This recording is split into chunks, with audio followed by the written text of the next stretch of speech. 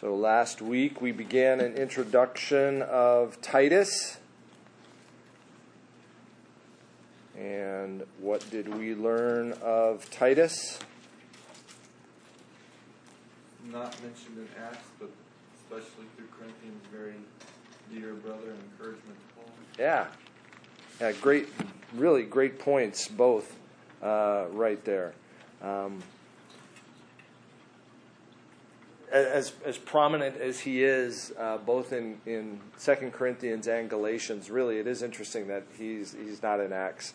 We don't find him there. What else do we know about Titus? Actually comes out in his name a little bit as well. He is a Greek Yes, Gentile. yes, exactly. And we mentioned not even a proselyte, because when in Galatians Paul brought him back to Jerusalem, many in the church of the Jewish, heritage wanted to see him circumcised, and that led to conflict. Also led really to the Jerusalem Council in Acts chapter 15 there. So that's who Titus was. So just a really powerful co-worker of Paul's, faithful co-worker of Paul's. And we're going to see that ultimately play out here this morning as we kind of conclude the introduction and go into what we see as the qualification for elders within the church. Paul's introduction in verse 1 is not uncommon. Paul, a servant of God and apostle of Jesus Christ. We mentioned, too, why Paul might be so formal in his letter if he is familiar with Titus. I mean, if he's that intimate with Titus, why are we being so formal and stuffy that you are an apostle? I know you're an apostle. So why was this? This is to be read by others. Yeah. And, kind of an aside, this speaks to the authoritative nature of Scripture for us today. That this isn't a concoction of the church, that it grew up naturally within the church through the empowering of the Holy Spirit to give guidance to the church. It was so then that those who read this letter to Titus would see the authoritative nature because it was written by an apostle. And so we too today see its authoritative nature. Not because the church says it's authoritative, but it is inherently authoritative. It is inherent within. It was authoritative when it was penned by Paul under the guidance and the power of the Holy Spirit. So, an important point there, kind of to highlight. Paul goes in the first verses. Again, we're still kind of in a recap here. He has a very purposed ministry, and he speaks of his ministry general in his introduction. Paul, a servant of God and an apostle of Jesus Christ, for the sake of the faith of God's elect and their knowledge of the truth. So, for the sake of the elect, yes, but for the sake of the faith of the elect, that they would come to faith in Jesus Christ. We spoke also of the elect. It is hopefully for the believer, that is a doctrine, that is a truth of Scripture that brings you great comfort and not consternation. That I am elect of God. Because if it were something else, I would fail. If it were based on merit, I would fail. You would fail. The only way anybody can be saved is by God's choosing, because nobody will merit that. Nobody can do that. We are dead in our sins. Dead men don't respond. physically dead, they don't move. Spiritually dead, they're not going to respond to the prompting of God unless God brings them to life. For the sake of the faith of God's elect and their knowledge of the truth. Their knowledge of the truth. Paul's ministry, the import, he understood that the importance of his ministry was that people understand the truth. That the elect understand the truth. This must be important within the church. That we understand the truth. This implies that there is a truth. That there is a truth to be known. And not only a truth to be known, but there is a truth that is revealed. It is revealed. It has been made known. We talked about how there is no faith apart from the truth. I mean, how can you believe something unless you know the truth? Otherwise, you're just making stuff up. You're hanging your hat on air. It doesn't work. There is no foundation. There is no substance. You have to know the truth to believe the truth. And Paul indicates that there is no godliness apart from that either. It accords with godliness. It is in harmony with godliness. And this points us to eternal life in verse 2. So, his ministry for the sake of the elect, for their knowledge of the truth, which accords with godliness, in hope of eternal life, which God, who never lies, promised before the ages began. Okay. It gives us this, our faith together with the truth gives us a sure hope of eternal life. A sure hope of eternal life. And all of these things are anchored in God's good purpose. This is God's good purpose. And so, as we understand God's good purpose, Paul emphasizes who this God is. God never lies. He is true. He is truth. Jesus Christ himself identified that when he said, I am the way, the truth, and the life. No man comes to the Father except through me. And if God the Son, the Word in flesh, is truth, it shouldn't surprise us then that the entirety of his Word is truth, as Psalm 119, 160 declares. And other passages throughout Scripture declare this as well. That it is the truth, that God is truth, he never lies. Man, what an encouragement. That should be an encouragement to us today. And really that should make us cling to this. Like a life raft. Man, like a life preserver out there. And you're stuck in a lake and you are miles and miles from shore and there's a life preserver next to you, you're a dope if you don't grab the life preserver and put it on. Because there's probably going to be a time where you are too tired to keep swimming and you just need to hang out for a while. And that life preserver is going to hold you fast. God promised this eternal life when?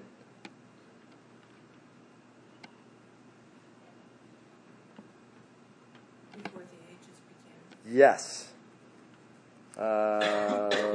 Let's see. Sarah, since you answered, would you flip back to Ephesians chapter 1? Ephesians 1, 3 through 5.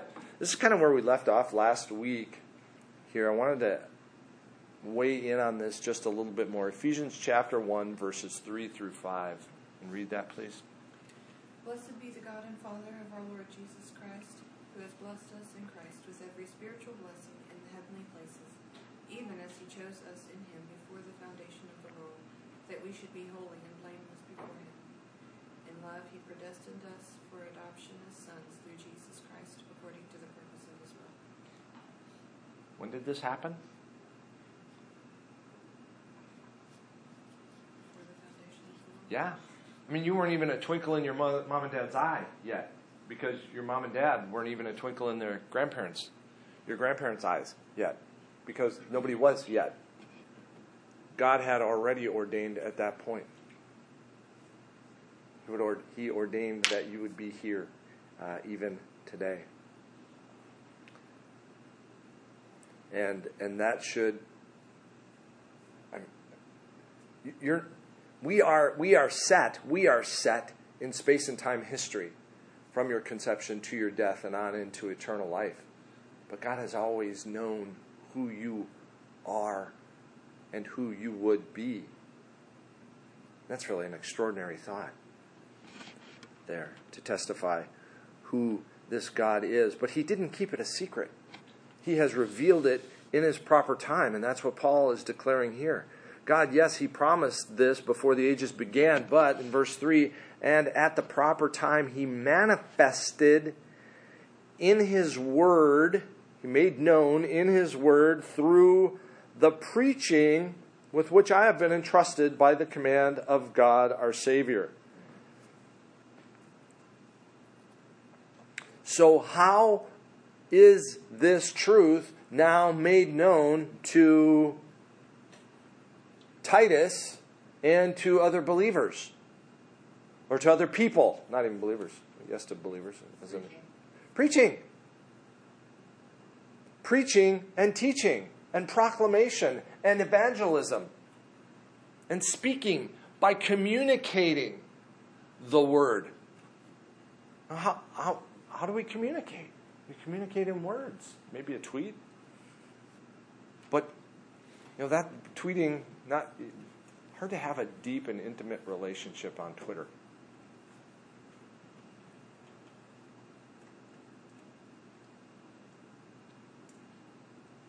But to have relationships with one another and to be able to share the gospel, to share the truth. What is that truth? Paul's burden is to preach it. And so now that it is known, he preaches what? The word. He preaches the word.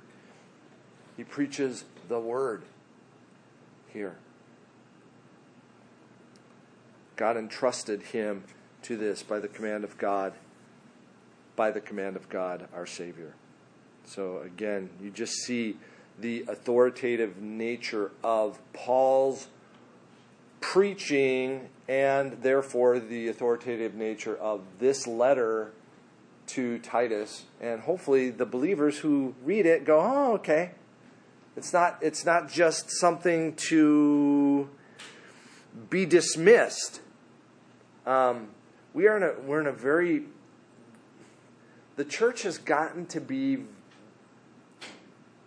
very Burger King in its attitude, or smorgasbord. You're going to go to Hunan's. If you've ever been to Hunan's, it's like there's 8,000 buffet rows to go through of Chinese food, and you can pick it all, or you could just stay at one and pile your plate 8 times over, and pick what you want. Well, that's what the church has become. Well, pick what you want. Whatever tastes good to you, that's what you should eat. But that's not the word. The word is what it is. I can't pick and choose it. I have to proclaim what it says. That's why, if we are doing a study of something in here, most of the time we go through the whole thing. Why? Because there are really awkward verses that we go, they're in here. If they are truth, we have to work through them. We have to understand what God is proclaiming to us because it is authoritative to us in our lives. And so he gets to the greeting here, to Titus, verse 4.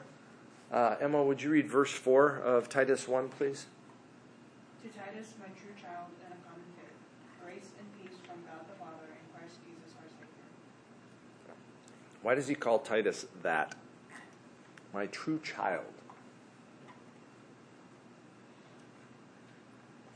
Well, does he actually mean child? Does he mean disciple or? Okay. That's the question. What does he mean by a child? Well, Does it mean he's young? it says, my true child in a common faith.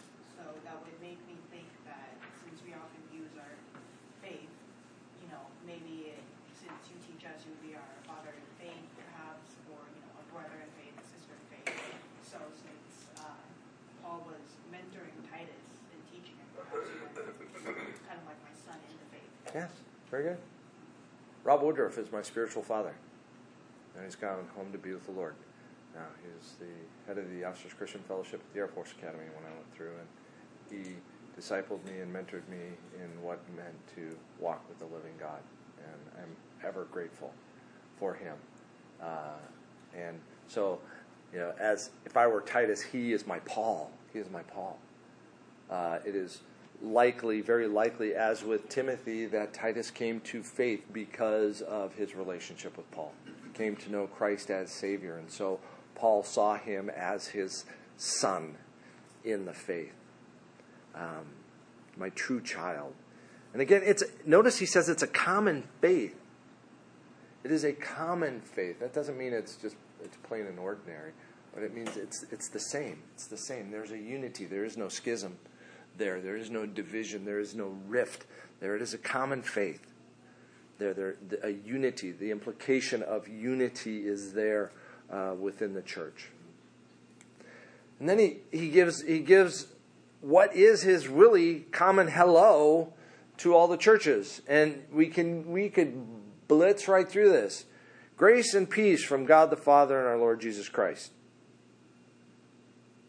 It's like we had a rote prayer at when I grew up that we said at the dinner table every night. It was the same thing every night.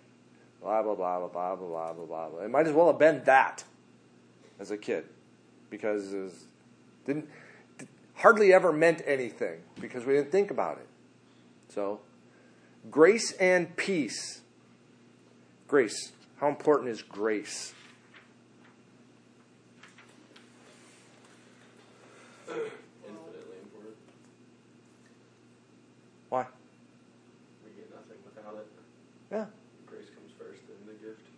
The gift comes through grace. Yeah. I've got no merit. I've got nothing. Amazing grace. How sweet the sound. Let us come boldly before the throne of, to obtain mercy and to find grace to help us in our time of need. That we may obtain mercy and find grace. To come boldly before the throne of grace. We can because of Christ. Because of the blood of Jesus Christ. Again, grace given to us. It is by grace that you have been saved. Through faith, and this not of yourselves, not of works, lest any man should boast. Ephesians 2, 8 and 9. Grace. And so grace, man, Paul wants his hearers to abide in this grace. Grace to you. Grace is to you. Grace is to you.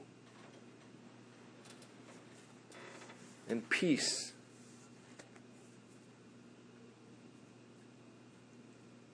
Why can we have peace?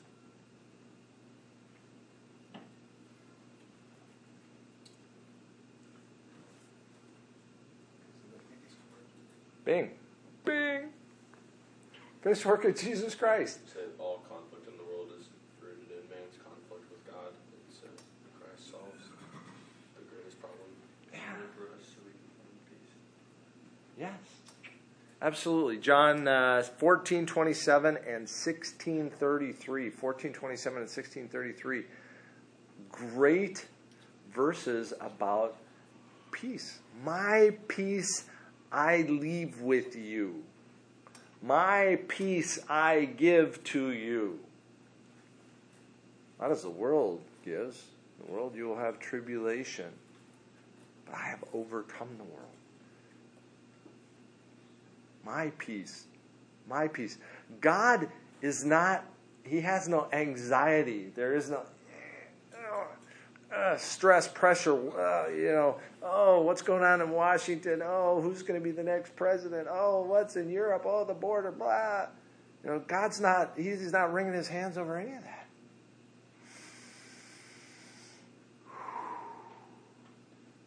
And so I don't have to sit in a corner with my, in a lotus position. I don't have to make sure my room is all feng shui or whatever. I don't have to have essential oils to make sure that, no, my peace is from the Lord. That is where is peace. That is wherein we find peace. And both are ours, and Paul emphasizes this. The source is what? From God the Father and Christ Jesus, our Savior, and what's missing? The Holy Spirit. We've talked about this before. Why do we always find the Father and the Son and the Holy Spirit's not there if, in fact, the Holy Spirit is God the Holy Spirit?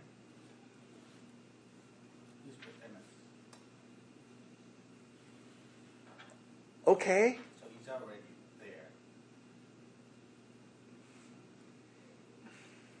Part. The lesser of the three persons. Yeah, he's not a.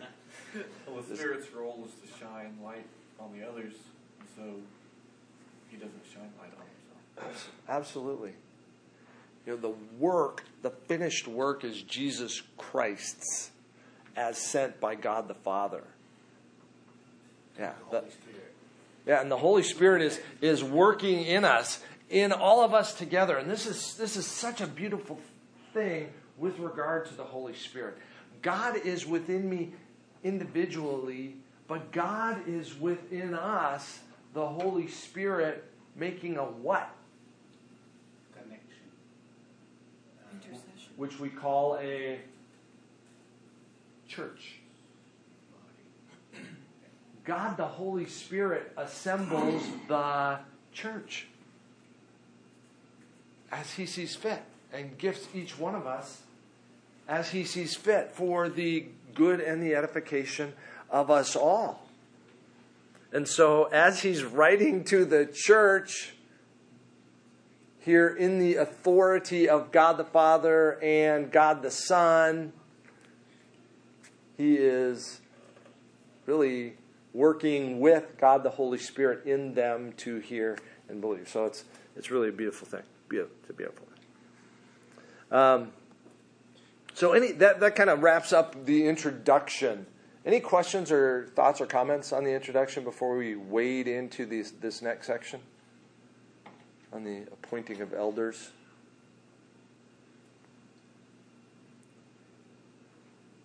Okay, to this point, we have not mentioned where Titus is. Somebody read verse 5. Just go ahead. The reason I left you in Crete was that you might put in order what was left unfinished and appoint elders in every town as I directed you. Good. Isn't that nice? I turn off the light. That's good.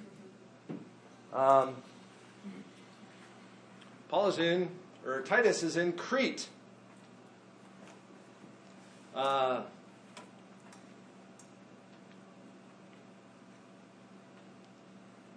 In Acts, we don't ever see Paul in Crete.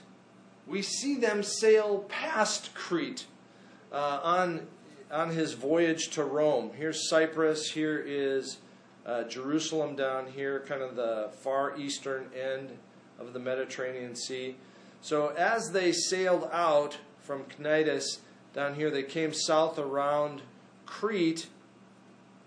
And in Acts 27, we see that they were really anchored outside of Fair Havens there, Lycia, in Crete. And we're going to try to make Phoenix for the winter because it would be a better harbor for them. And so they pushed out of Fair Havens, and that's when the wind blew up. And off they went on their venture, which ultimately had them shipwrecking in Malta, way over there south of Sicily. So they got blown for a long time and a long way. But we don't see Paul in Crete in Acts. So when did he go to Crete? After Acts. After he was released from his first Roman imprisonment. Paul had intended to go to Spain, wanted to go to Spain. Did he? We don't know. Some believe he did. But at some point, Paul makes it to Crete, because that's what he says here. This is why I left you in Crete. So for some reason, there during the ministry, Paul has to leave. We've seen that before. He had to leave because of opposition in the past. Sometimes he leaves because he's compelled to go someplace else or to make a feast or a festival in Jerusalem. But for whatever reason, he leaves, but he leaves Titus in Crete here. And we see his purpose for leaving Titus in Crete in verse 5. What were the purposes?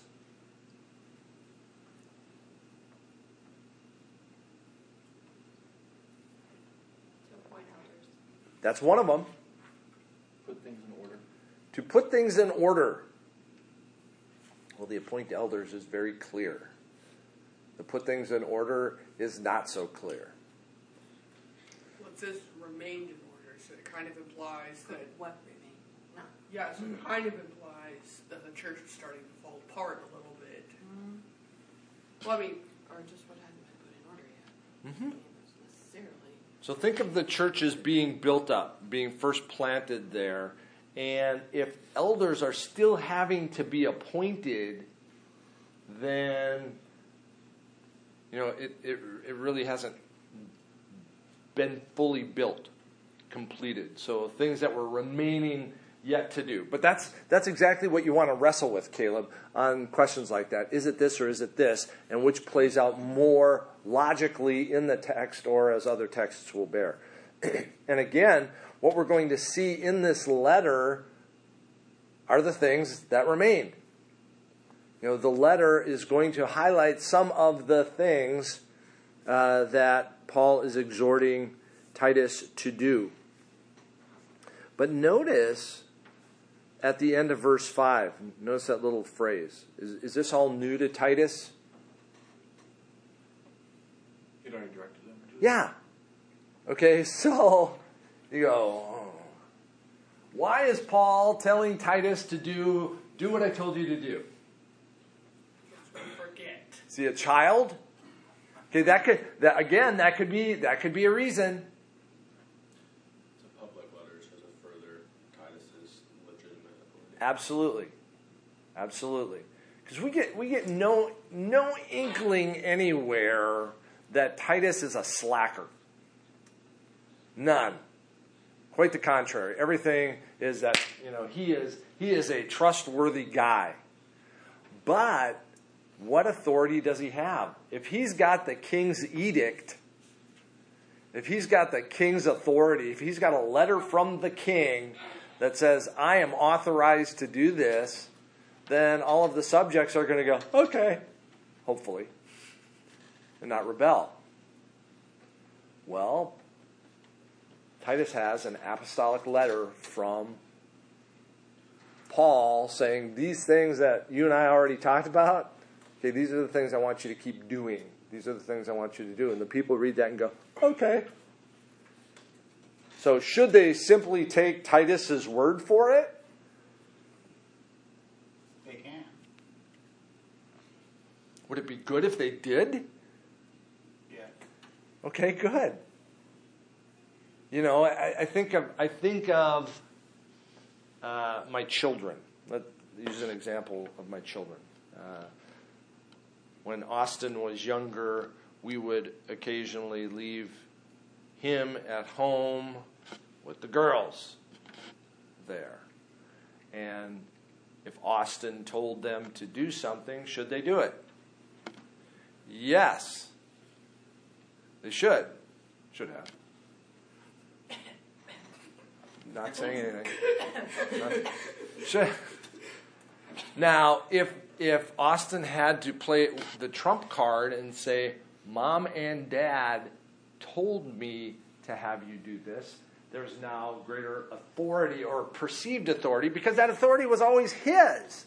By the simple fact that he was doing what he was doing, that authority was already his. But if I have to pull out the card, if I have to pull rank, there's, from a military perspective, I'm the commander. So again, it just gives a great authority to what's going on. And Paul now takes off on the idea of appointing elders. There is a very similar listing or exhortation to Timothy in 1 Timothy chapter 3 on this very same thing of appointing elders within the church. So the idea of appointing elders is at Paul's direction, but it is not new. This is what they did when they built churches and established churches in Acts chapter 14 at the end of the first missionary journey. As they went back through Lystra, Iconium, and Derbe, they went back and appointed elders to continue the work of ministry. That's what they did. As Paul is saying farewell to the Ephesian elders in Acts 21, he calls the Ephesian elders and essentially commissions them with what they need to be doing in the church.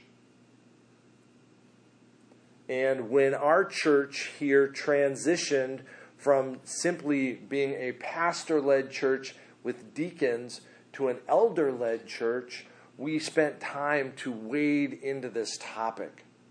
And it's an important topic to understand because I believe Scripture is really very clear on the design, that God's intended design for the church is to have elders lead His church. So, first of all, the word elder is I'm going to be throwing a lot of Greek out here because the Greek words are interesting here. Presbyteros. Okay, presbyteros, from which we get the word Presbyterian. And none of our the OG OPC church guys are here with us this morning. But Presbyterian, which means what? Elder rule churches. Old man. It means old man, literally. Presbyteros. Means old man.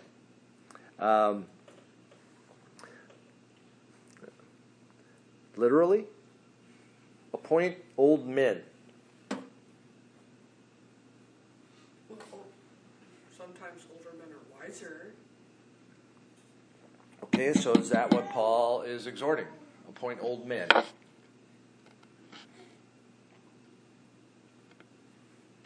He's going to give qualifications here. And some of the qualifications are unique, and we're going to have to wrestle with some of them. But age is never mentioned. Okay? Does a man being old make him wise in the faith? Does it make him mature in the faith? No. I could have been walking with Christ for 30 years and still be a babe in Christ. That is not God's design for us to remain as babes, but to grow in maturity here. So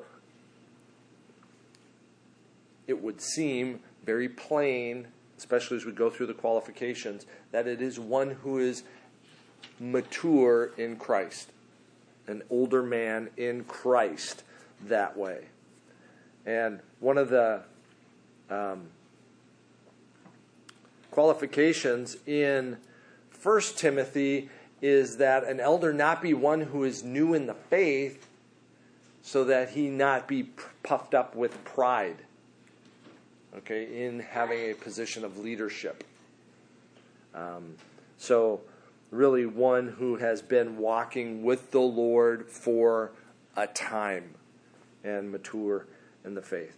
In verse 7, we see another word added, and he uses it almost synonymously. For an overseer, as God's steward, must be above reproach, which is almost an echo of what he says in verse 6, if anyone is above reproach. And we'll talk about being above reproach in a little bit, but just kind of looking at the words here, the word for overseer is episkopos, from which we get the word episcopal, Episcopalian. So you've got the Presbyterians and the Episcopalian. Where are the Baptists? Here. Episcopal, you think scope. What is a scope? Something to look through. Okay. So it's also, the root is the word, we get the word skeptic from it. Scopos. Skeptic, or to examine. A skeptic is one who is, he's perennially in doubt. He's always questioning. He's always examining. So an episkopos is one who over-examines. Okay? Examines over. An overseer. Really, is really a great translation of the word. An overseer. To watch over. So an elder, again, just in those words, you get a sense of who should be leading and shepherding the church. It should be one who is older in his relationship with Christ, and he has the responsibility to oversee and shepherd the body. Okay, if I am going to be overseen by an elder, what does that imply for me?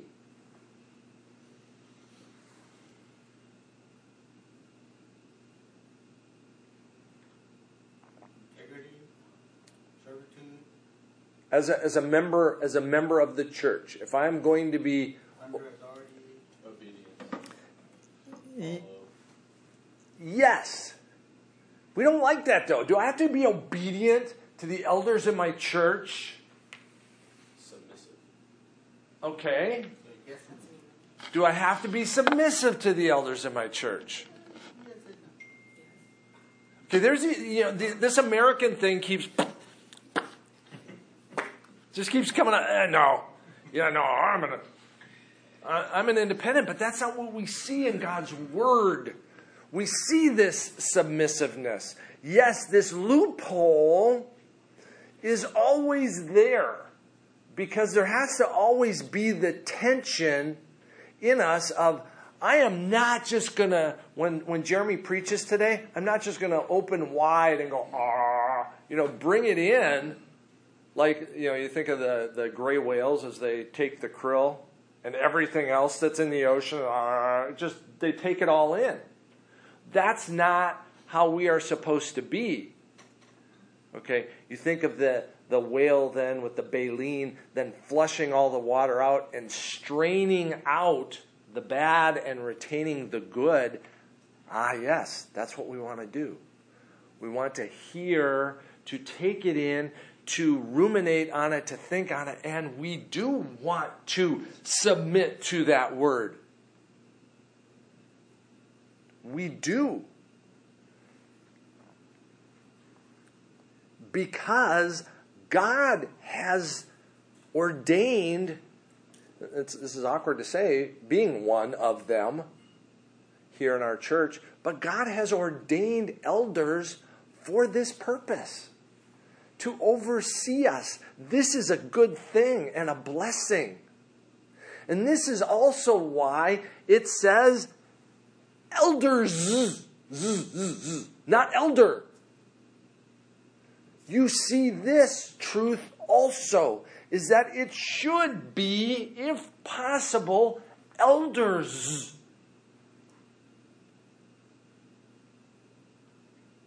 because they need to be submissive to one another. They need to be able to get in each other's grill or chili. They need to exhort and encourage one another as well.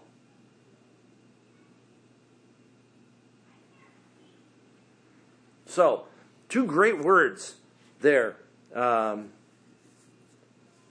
can write them in your margin there. Episkopos and presbyteros. There, elder and overseer. So these are the ones he was to appoint. Where was he to appoint them? In every city. In every town. Okay, so there were churches all over Crete. There wasn't the church at Crete. It's a big island. So every community had its own church. So does that mean there should only be one Baptist church in Wichita Falls? No, it can't be. It's too big. And we see that in other of Paul's letters, the Church of Rome. He talks about the churches that met in their house. The church that met in their house. So that implied there were multiple churches within the cities. There. Absolutely nothing wrong with this. This is a good thing.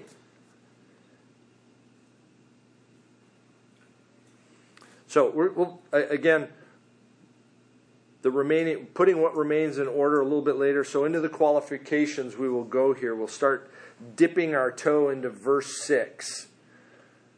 Here probably won't conclude it this week. We'll plan on concluding the responsibilities or the character qualities of elders next week. But we'll start out here. He is supposed to be above reproach.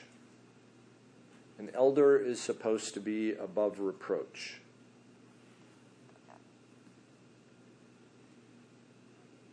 The word means to call into account. Okay?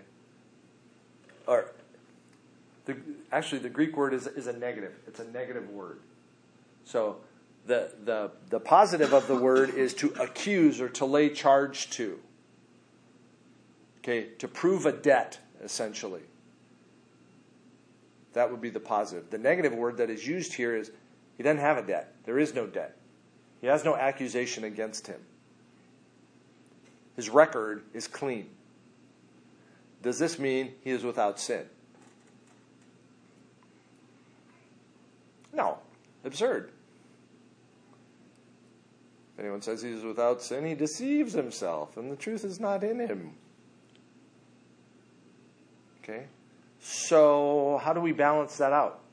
If he's supposed to be above reproach, but he's a sinful man. So who then can be an elder?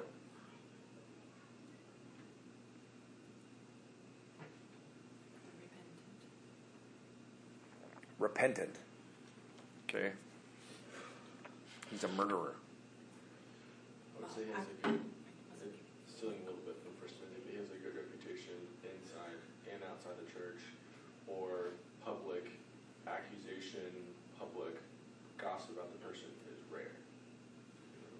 Okay. I mean, we know what it means for someone to be above reproach. First of all, you have to know about the person's life. You have to see their life. You have to live with them. And you go, no, he's not perfect, but boy, wow. As Paul says, follow me as I follow Christ. To be able to say that, follow me as I follow the Lord, and you look at their life and you go, I'm not sure I want to. An elder you should look at and go, yes, I do want to follow that. I want to be like that. I want to live my life that way. I want to have this is why marriage comes up in here.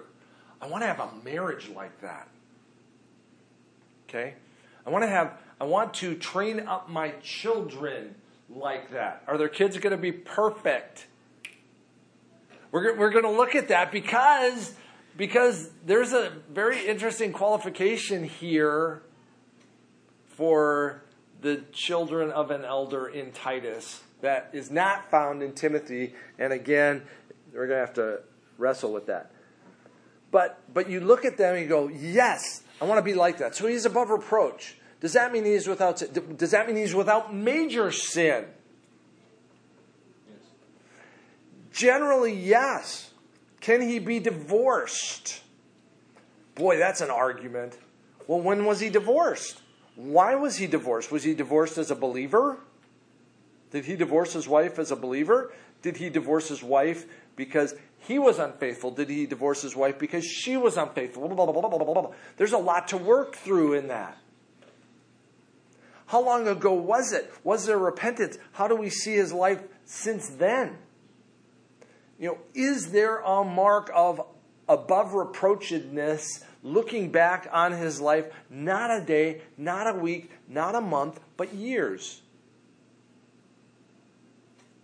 There is faithfulness in this. He is above reproach. And oh, by the way, how important is this? This is really important because he mentions it again in verse 7. Oh, by the way, for an overseer, as God's steward, must be above reproach. He must be above reproach. And so, as an elder, this isn't something I should wring my hands over. Oh man, I gotta be above reproach. I gotta be above reproach because I'm an elder. I gotta be above. Then I'm gonna face plant because I'm looking at the wrong thing. How do I live my life above reproach? How can I live my life above reproach?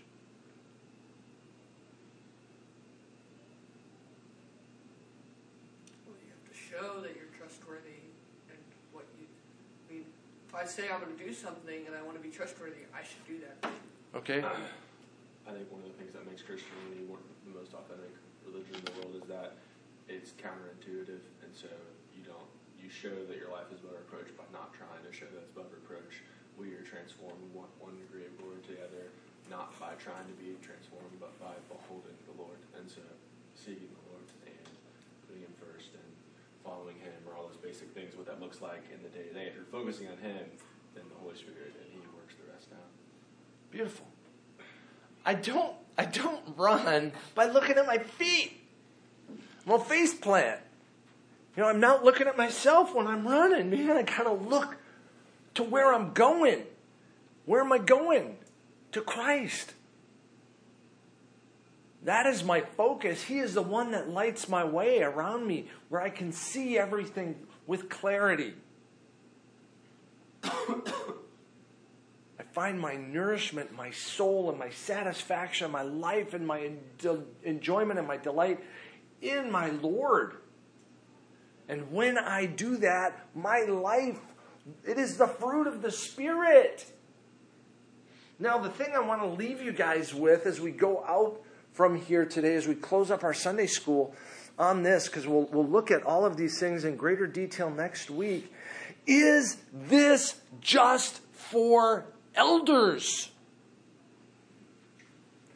No, it ought not be. In fact, the same word is used for the deacons in Timothy.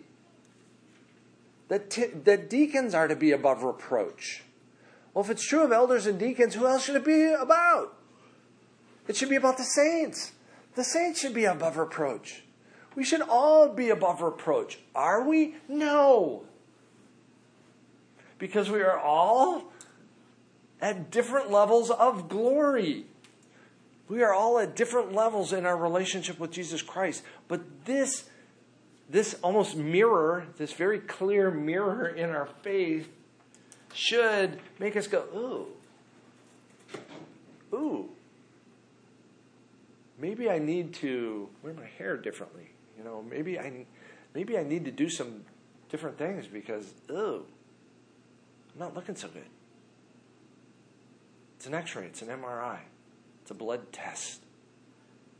And so hopefully this should move us to our relationship with Christ.